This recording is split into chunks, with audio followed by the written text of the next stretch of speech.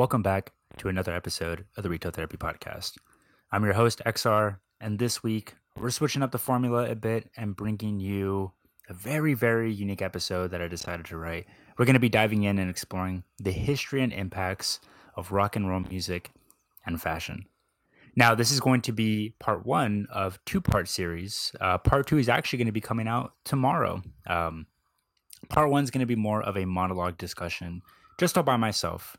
It's a pretty long, extensive script that I wrote, and we're going to be starting in around the 1960s and 1970s, taking us all the way to the modern era and talking about the bands and the figureheads that have changed not only rock music, but fashion today. As I mentioned, this is going to be two parts of a series. Tomorrow, for part two, we're bringing on a guest, fellow YouTuber and content creator, Mr. Josh Galdo, and he'll help us discuss how current trends are paying respect to rock music despite rap and hip-hop's enduring prevalence in the culture. This was one hell of an episode to write. I know there was a couple of delays. I finally purchased a new cord for my mic, so hopefully the podcast will sound as good as y'all remember it used to being. And honestly, I'm just super excited to get right into it. But before we begin, I'll share a quote from one of my favorite designers, a man who doesn't need an introduction, Mr. Eddie Slimane. Quote, "Music has shaped men's fashion and transposed in a playful and witty manner its writings or military heritage. It is difficult to figure out who leads, but music and fashion are connected genetically. They create those sonic and stylish tributes that would define decades. Early 50s rockers, mods, teddy boys, punks, grunge, new wave, etc." End quote. And that's roughly the timeline that we're going to be taking on today's journey. So before we get right into it, if you're a fan of the show, please leave a 5-star review on the Apple Podcast app. It really helps us out. And because this is going to be a little bit more of a monologue episode, no other guest for today, hope you all can grab like a coffee, grab a drink, get cozy, whether you're doing chores, you're sitting around the house today, whatever it be. I hope you all relax and enjoy the show. Let's get right into it.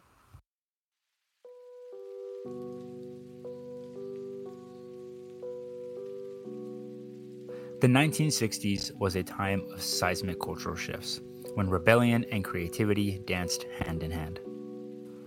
The world was in the throes of a counterculture movement, a passionate reaction to the societal norms and political unrest of the day.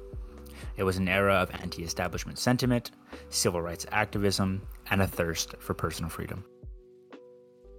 In the midst of this swirling cultural maelstrom, one thing became abundantly clear.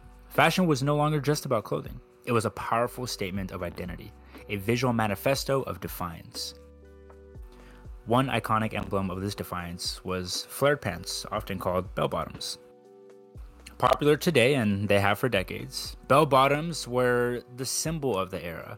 They embodied the carefree, rebellious times of the 1960s.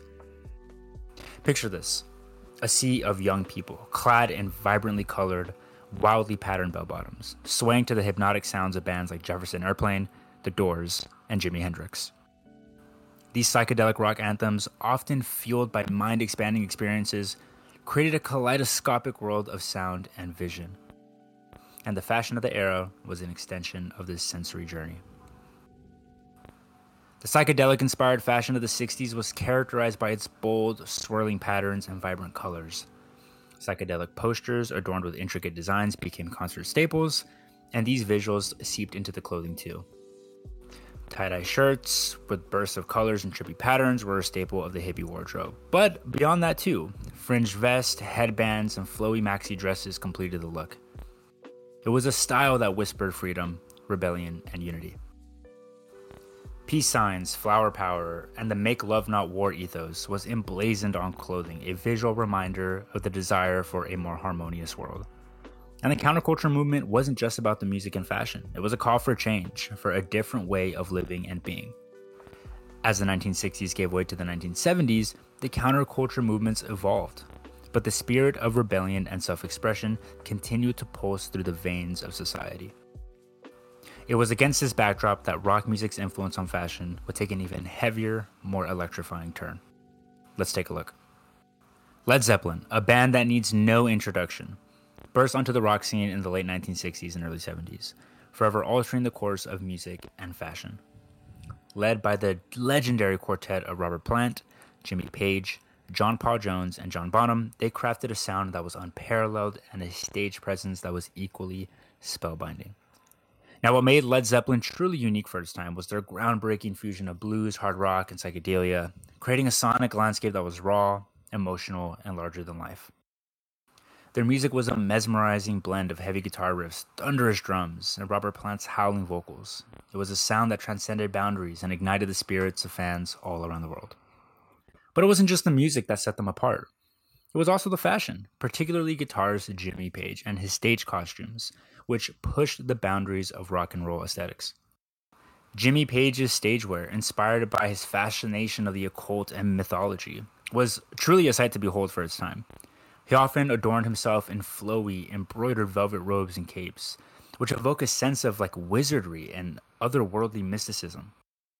These costumes transported the audience to a realm where music and magic were intertwined. And if you look at Jimmy Page's outfits, you can clearly see the influence that they had on designers like Eddie Slimane and Hyder Ackerman. Page's use of symbols and accessories like the dragon embroidered jumpsuit and his double-necked Gibson guitar further accentuated the band's image. His on-stage persona was that of a music sorcerer, casting spells with his guitar and captivating audiences with every note. Led Zeppelin's fashion choices weren't just about style. They were an integral part of the band's storytelling. Each costume, each accessory was a visual extension of their music, taking the audience on a journey into the fantastical realms their songs often explored. Their influence on fashion wasn't just about clothing, it was about the transformational power of style, a testament to the idea that fashion could be an instrument of self-expression, rebellion, and much, much more. The 1980s marked a pivotal era in the history of rock music, and new innovations in recording technology ushered in a new era of electronic music. At the same time, the punk movement, which had emerged in the 1970s, continued to evolve and influence the music and fashion of the decade. But the 80s were about more than just one genre. It was a time of musical experimentation and synthesis. Let's start with punk, a rebellious and DIY-driven style that was a direct reflection of the genre's raw and unapologetic sound. Punk was all about breaking the rules, and its fashion was no exception. Punk fashion was characterized by torn clothing, safety pins, leather jackets adorned with patches, band t-shirts, all together in a very blue-collar rooted movement. It was a deliberate rejection of mainstream fashion trends, a defiant statement against the establishment. Punk icons like the Sex Pistols and the Ramones were known for their iconic looks, which became synonymous with the movement. We have the 80s to thank for iconic wardrobe staples still popular today. Combat boots, band tees, DIY, thrash clothes, you name it. We owe a big respect to the music of this era for a lot of the fashion sensibilities that still resonate today.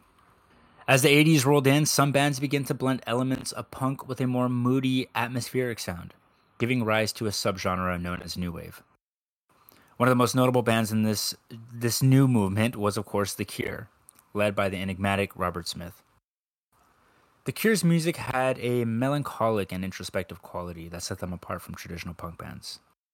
And just like their music, their fashion was a reflection of this moody, atmospheric aesthetic. Robert Smith, with his unruly teased hair and smeared lipstick, became an iconic figure in the alternative music scene. His distinctive look included oversized, disheveled clothing, often layered in dark, flowy shirts, and plenty of black eyeliner. Smith's appearance embodied a sense of gothic romanticism that resonated with fans. The Cure's fashion sensibility was a departure from the punk uniform of ripped jeans and leather jackets. It embraced a sense of ambiguity and introspection, mirroring the introspective themes of the music. The band's fans, often known as Cureheads, embraced this fashion, creating a distinct subculture within the larger alternative music scene. Additionally, the rise of electronic music and synth-pop in the 80s introduced a new sonic palette and fashion sense to the scene. Artists like Depeche Mode, New Order embraced synthesizers and drum machines, creating a futuristic sound that was accompanied by a sleek, minimalist all-black fashion look. Tight leather pants, futuristic sunglasses, slick black hair became hallmarks of the synth-pop look, styles that are still clearly popular today. The 1990s, a decade of seismic shifts in music and fashion. It was a time when the rebellious spirit of rock music took on a new form, known as grunge. Born in the Pacific Northwest, grunge emerged as a stark contrast to the dated-sounding glam and hair metal rock of the 1980s. And we're going to explore how grunge reshaped the music and fashion landscape, diving in specifically with two iconic figures during this time, the late Kurt Cobain and Layne Staley. Grunge was a musical and cultural response to the excess and the theatrics of the previous decade's rock scene. Bands like Nirvana, Pearl Jam, and Soundgarden become the torchbearers of this raw, unpolished sound. But it's important to note that there were plenty of other smaller groups in the Seattle era that helped define what the sound would eventually become. Nirvana, led by the enigmatic Kurt Cobain, was the poster child for grunge. Their music was characterized by its gritty, distorted guitar riffs, introspective lyrics, and Cobain's distinct, raspy voice. But it wasn't just the music that defined this era, it was also the fashion.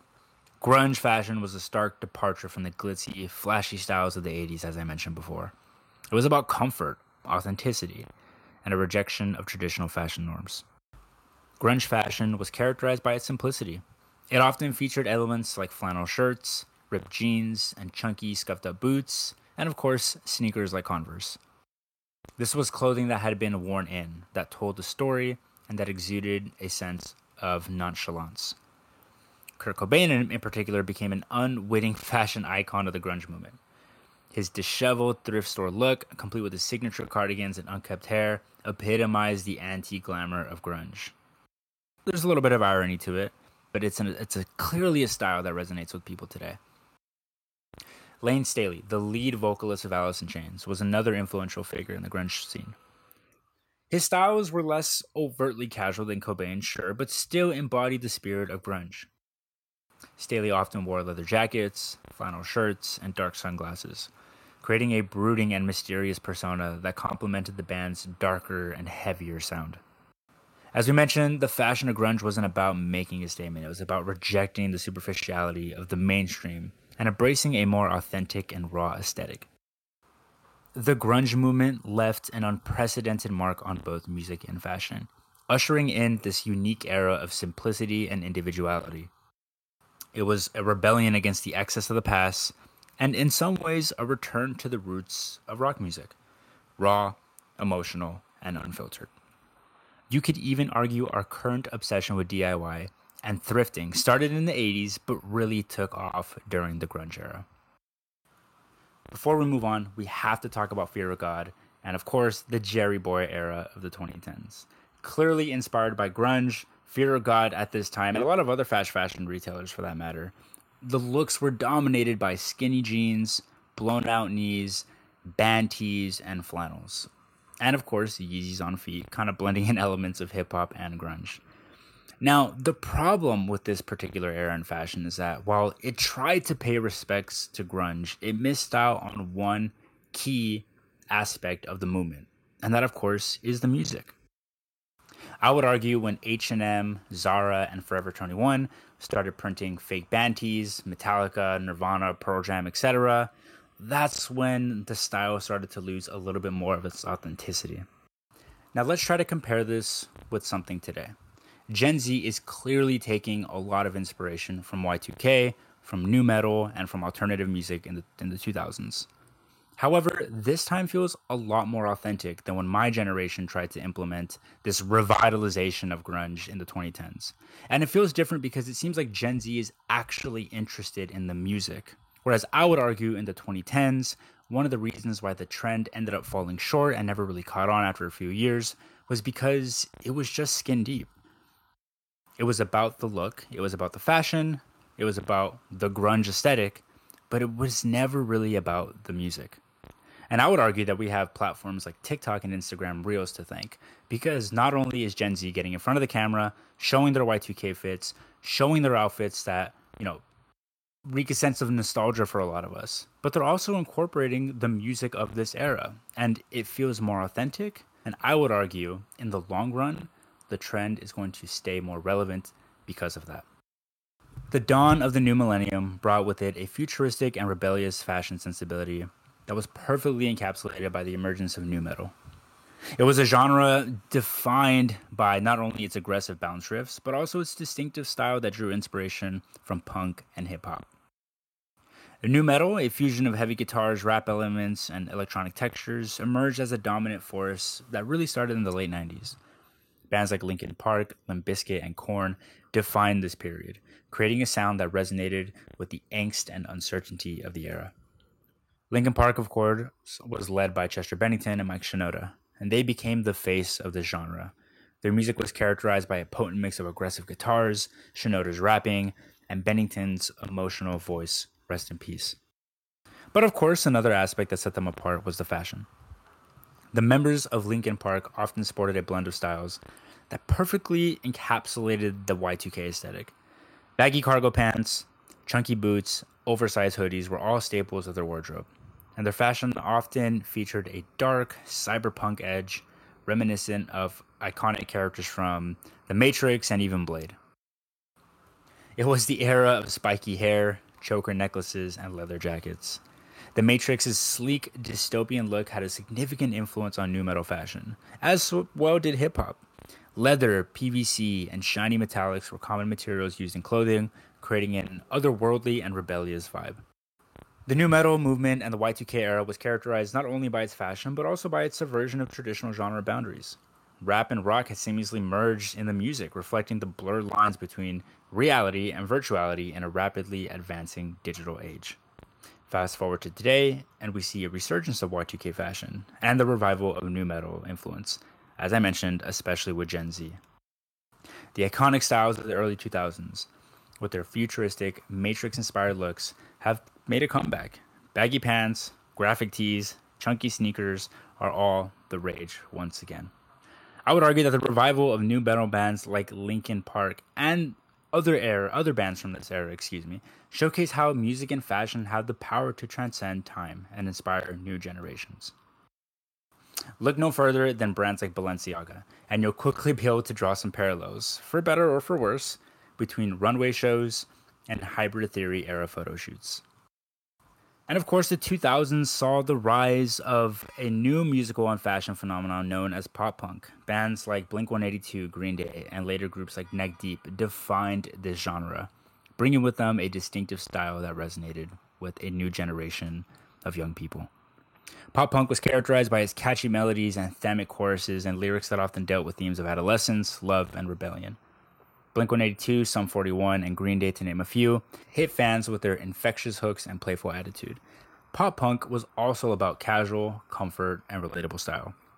Bands like Blink-182 were known for their laid-back California skater aesthetic, and this look featured baggy cargo pants, graphic tees, sneakers often worn with colorful and mismatched socks, you know the whole deal. Iconic band merchandise and logo tees became staples of pop punk fashion, allowing fans to proudly display their musical allegiances. The Warped Tour era, a traveling punk and alternative rock festival, became a breeding ground for this distinctive style. This is obviously where the Scene Kid look came out of, and it blended these elements of pop, yet like a little bit of an emo flair to it.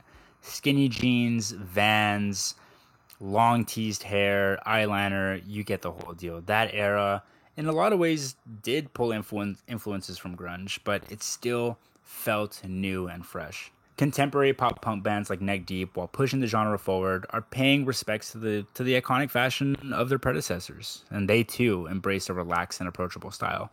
The fashion of the pop punk Warped Tour era transcended music venues and became a cultural phenomenon on platforms like Tumblr and early Instagram, influencing my generation, and clearly you're seeing some of that influence come back with Gen Z. Now, I know we've clearly left a lot on the table. There are literally thousands of bands and hundreds of subgenres of music that have helped define what we all wear today. I once heard a powerful quote on the roots of heavy metal. Defining who was the first metal band is like trying to distinguish when red becomes orange and when blue becomes purple. It's impossible because it's all a spectrum. There isn't a single event, rather a plethora of smaller events that help answer the question at hand. So, where does that leave us today? Well, while rap and hip-hop have dominated street culture and fashion for the last 2 decades, I would argue that rock music is slowly returning to the zeitgeist, thanks to platforms like TikTok, which has been instrumental in reviving heavier music to Gen Z. Bands like Led Zeppelin, Deftones, Nirvana, and modern hardcore outfits are receiving hundreds of millions of views on TikTok, introducing a previous aesthetic to a new generation of consumers. Fashion is cyclical, and with the growing influence of Y2K aesthetics in mainstream culture, I would argue it's an exciting time for fashion and rock music. We've seen rappers embrace a more heavier, moodier, metal type aesthetic. I mean, just look at Playboi Carti, Suicide Boys, Ghostman, even Juice WRLD, right? They all embrace this kind of rock and roll spirit that has helped bring that kind of culture to mainstream audiences through rap music. Gen Z, I think we have to thank a lot for this revitalization of the music, right? TikTok has been so instrumental in bringing new, young audiences to music from decades past. And as I mentioned with the Jerry Boy example earlier, I would offer that this time it's a lot more genuine and a lot more impactful. Because the music and the fashion are now sharing, I would argue, equal space in the ecosystem, rock music is having a very important moment right now. And that moment is going to help define what the trends will be in the next 5 years. A bold prediction, maybe. Is it a little bit of copium because I grew up listening to heavier music? Maybe it is. But I can't help but think that platforms like TikTok, like Instagram, I can't help but think that this revival of Y2K is all an indication that rock music is once again on the cutting edge of coming back to the mainstream.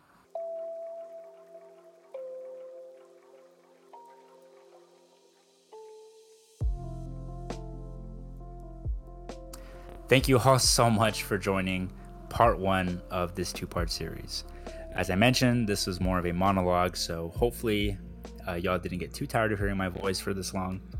But tomorrow I'm going to be uploading the interview with Josh Galdo, where we take some of these points discussed today and develop them further through his lens, right? Somebody who grew up listening to heavier music, somebody who, clearly you can tell in his style takes influences from the things that he listened to in his past. Super excited for you guys to hear that interview. I think it came out great, and it does connect very well with what we talked about today. As always, thank you all so much for listening to the Retail Therapy Podcast. If you enjoyed the episode, please leave us a 5-star review on the Apple Podcast app.